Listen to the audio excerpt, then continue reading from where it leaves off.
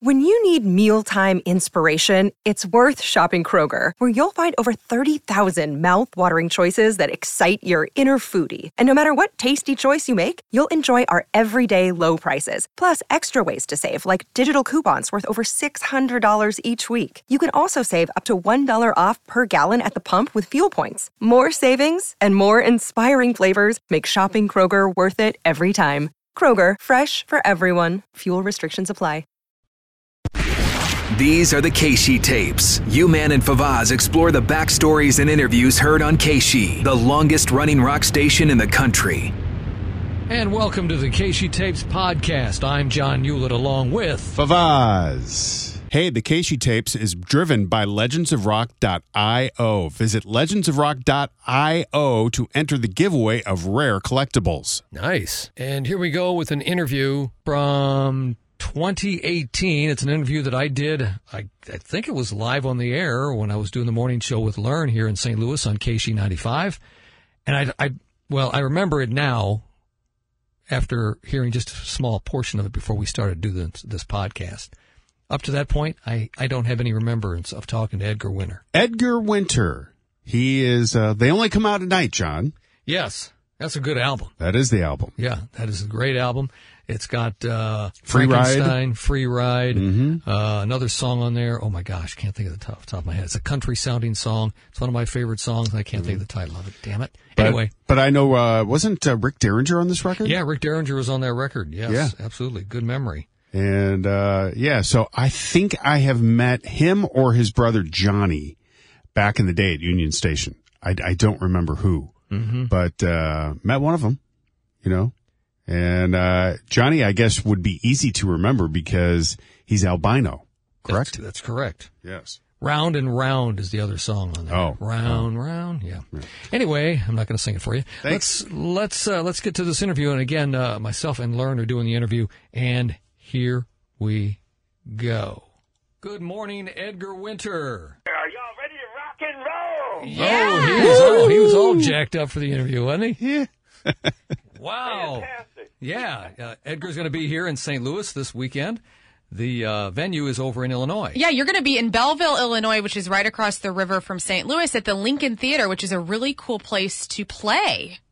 Well, we're very much looking forward to it. We're going to bring you all a little St. Louis blues, Texas style. Yeah, there you go. And you can do it all. You come from many genres of music. Talk about your career and where you are at this point in your life and your music.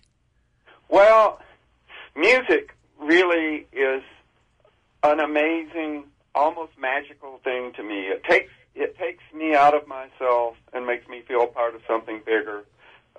And for that moment, all your cares and worries vanish and disappear. And you're totally in the moment, and it's just an kind of like when we're playing golf. Well, same thing. Yes, it takes me away, John. Yeah. Indescribable experience, and I get the same feeling being in the audience when I'm listening to somebody amazing. So I started out when I was 4 years old. Johnny, my brother Johnny, and I playing ukulele, singing Everly Brothers songs. But as far as how it all started for me, Woodstock was really the beginning. It really changed my life.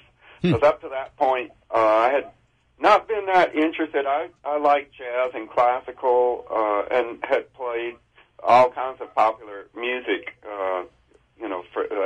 as a kid and a teenager. But music had always been sort of my own personal, private, internalized world. I played Woodstock, the whole thing being set against the social backdrop of civil rights and the peace movement. It was just a transfiguring moment. I'll just never forget looking out over this endless sea of humanity and seeing all those people united in that unique way. Just made me realize that music is so much more. It really has the power to transcend those boundaries and reach out to people and bring them together. He's very long-winded, John. Which makes for a long interview. Yes. Great. Yeah, he's talking about, being on a stage and seeing the sea of humanity. The most people I've ever been on stage and seen and look out is, I was at the arena. We were on stage at the Checkerdome at the time. Mm-hmm. And I think that we were on stage before Bruce Springsteen came out on stage, or one of the big shows at the arena. Mm-hmm. It was jam-packed. That's as close as I can come to trying to fathom in my mind what that looks like. And that was intimidating. And that was pittance compared to what he's talking about at Woodstock. Because he had 250,000 people. Imagine looking out For on me, stage. it was Metallica at Busch Stadium. Have you ever done a Busch Stadium concert? On stage? Yeah, looked out? No. Because that was massive. Oh, you were you interviewed, you were on stage. And you Riz and I from the Point, yeah. Oh, wow. Yeah. Mm-hmm. Yeah. That was probably 5 or 6 years ago. 40,000. Yeah, I would think so. Yeah. It's kind of intimidating. Very much so. Very much so. And that's when I decided, wow, maybe I get interested in writing and see if I have something to say. So, and I'm in front of big crowds at Busch Stadium from time to time. Right. But they're not all right in front of you. Right. It's kind of spread out around in a big circle, so it's not the same. They're not there to see you, per se. And they weren't there to see Edgar, but at that time, they were there to see Edgar. Yeah, that puts even more pressure on if they're there to see you. Yeah. It's, as they say, the rest is history. Wow, that is a fantastic story. We're speaking with Edgar Winter. Edgar, of course, as I said before, you are multi-faceted in your ability to make music, but you've also had success, of course, with your pop hits, Frankenstein and Free Ride. When you're on stage doing your thing and you kick into one of those two mega classic tunes and the audience goes crazy, what do you feel right at that moment in time? Oh, no. Here we go. I'm in the zone. I'm completely transported. It never fails. It never ceases to amaze me. I love playing every bit as much as I did when I first started out, and those songs in particular, especially Frankenstein. That was. I happened to be the first guy to get the idea of putting a strap on the keyboard when synthesizers came out. That made that possible because there was a thing called the ARP 2600, which had a remote keyboard. Oh, you've got one of those, John, don't you? I do, yes. Yes, you've got two of them, right? Yeah, it's a driver I use when I'm on the golf course. Yeah, the R2600. Okay. I just saw it in the music store one day and said, wow, I think you could put a strap on that and play it like a guitar. I was so frustrated being stuck behind a big bank of keyboards. Nobody can see what you're doing and say, well, get out there and boogie. Yeah.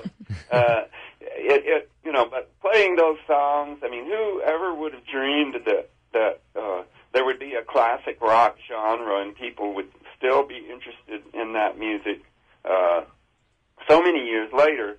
And I can't help but think, I think we're all tempted to feel like the time in which we came up was somehow special, but I really do believe there were two magical eras in music, the 40s and 50s for big bands. I think those songs are 50 years old. Free Ride? They might have come out in 72, 73, I'm thinking. They might be 50 years old. Jazz and swing in the 60s and 70s for rock and roll. And, I think mainly what it was that the record companies just stayed out of the way. There was nobody looking over your shoulder, and the immediacy of that music. Bands would get together with 3 or 4 songs and go in the studio and just create an album that, sit there, jam, kick ideas back and forth, and Edgar, your album.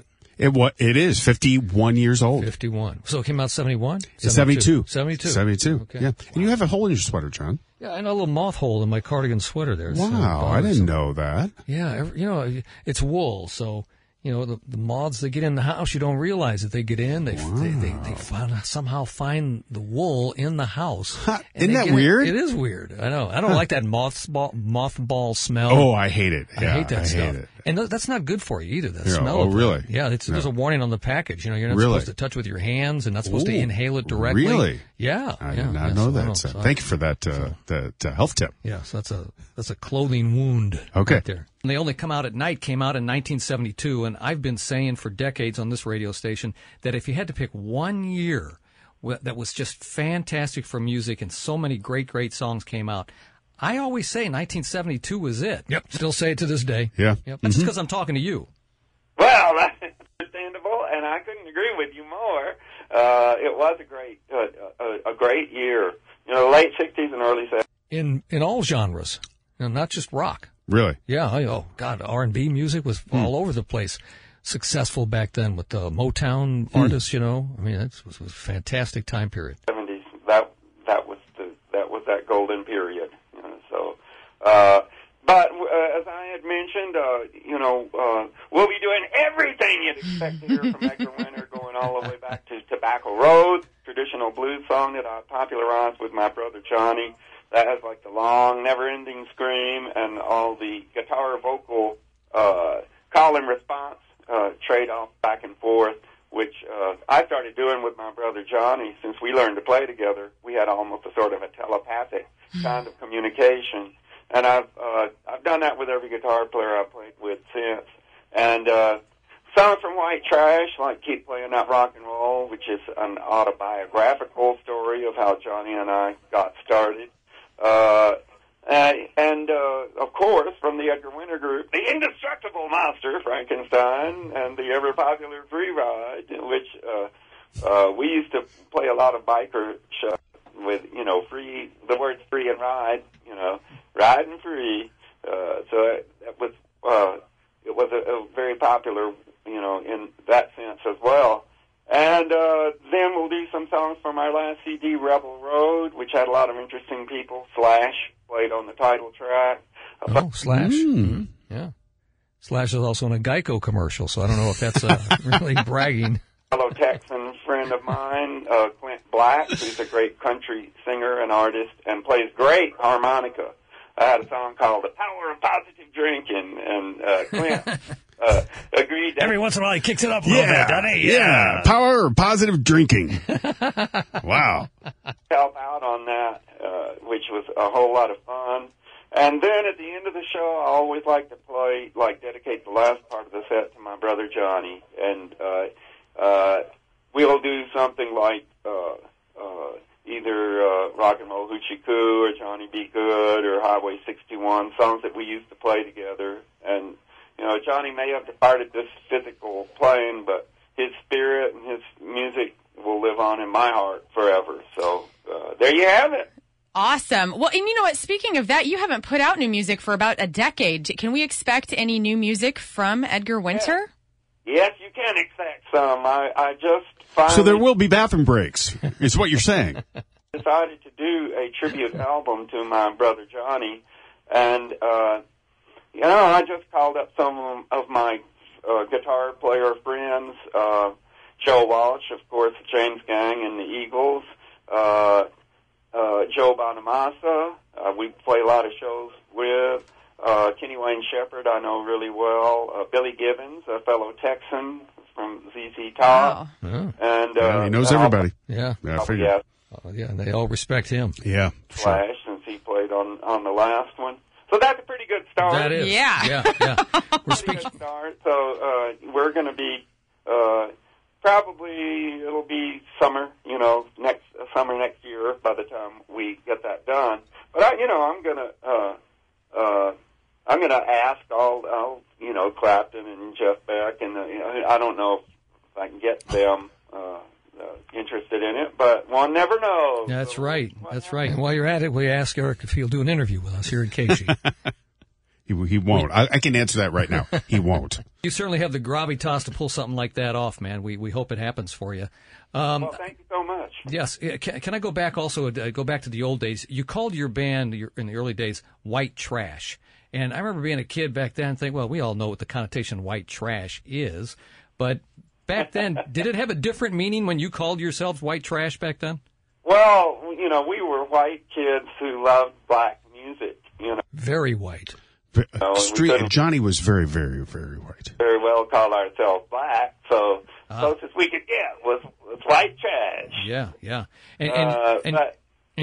We just loved the blues and grew up. Probably, if I had to name one person that was the most profound influence, I guess it would be Ray Charles. For me, he played such great, gospel blues style piano, played jazz, and understood country music. He even put out a record with Steve Lukather of Toto. Oh, did he? Who we did on the KC tapes, who we'll post here in a little while. What year was that? That was 2010. It was called An Odd Couple. I'll be darned. How about that? Yeah. But the record that you're supporting right now is I've Got News for You, 2018. and enter Edgar Winter Group Records. So that was it. But he did have a solo record out last year called Brother Johnny. Oh, that's tribute album. Yeah. There it is. Yeah. As well, and just the most soulful voice ever. But when I got up to New York, I thought I didn't really appreciate what a special area that was in Texas. And I thought, they're going to be the greatest musicians in the world up in New York. And it was sort of like chicken soup to gumbo, you know. There was just something about that old-style Texas, Louisiana sound that had captured my heart, so I ended up going back home and getting the guys that I grew up playing with, and that's the band that became White Trash. And you've had a long association, with Rick Derringer, too. Talk about that. Well, Rick produced all of my early records. He played in both bands, in White Trash. At the end of the band, the original guitar player was Floyd Radford. And the same holding true of the Edgar Winter Group. After Ronnie Montrose, we had the Edgar Winter Group with Rick Derringer. And, I met Rick. Rick was with the McCoys, and our manager, Steve, took us out to a club one night, and I heard the McCoys play, and I just had the McCoys had a big hit. Yeah, that name comes back to me, but I don't know who. You have to double check that. Yeah. All right, I'll look, John. Look that up. Yeah. Okay. Instantaneous affinity. I said, "Wow, this guy is great, and he understands." Even though he's from a completely different part of the country, he's obviously listened to a lot of the same blues, that Johnny and I have. So. Hang on, Sloopy. Hang on. Yeah. They were formed in 1962, and their 65-hit single was "Hang On, Sloopy." Yeah. Yeah. Well, the Beach Boys also did "Hang On, Sloopy." Who did it first? Had to be the McCoys. Right? Yeah, I would think so. Who's it say who wrote it? No, it doesn't. But yeah. Go on. I thought there was another one. I'm looking. Okay. It was like finding a kindred spirit, and of course, I'll ask Rick to play on that album that we were talking about. But we do 15 or 20 shows a year, I guess, together, and it's we're the best of friends, and. Right. So that song, "Hang On, Sloopy," is the official rock song of the state of Ohio. So really? I had no idea that some states have an official rock song. Yeah. But, University Buckeyes, Ohio State University, they have played it at many Ohio State athletic events by the OSU bands. Yes. So I'm sure we'll remain so, and continue making music as we go. You're not in the Rock and Roll Hall of Fame? It sure would be nice. Isn't that crazy? That is. He should be, yeah.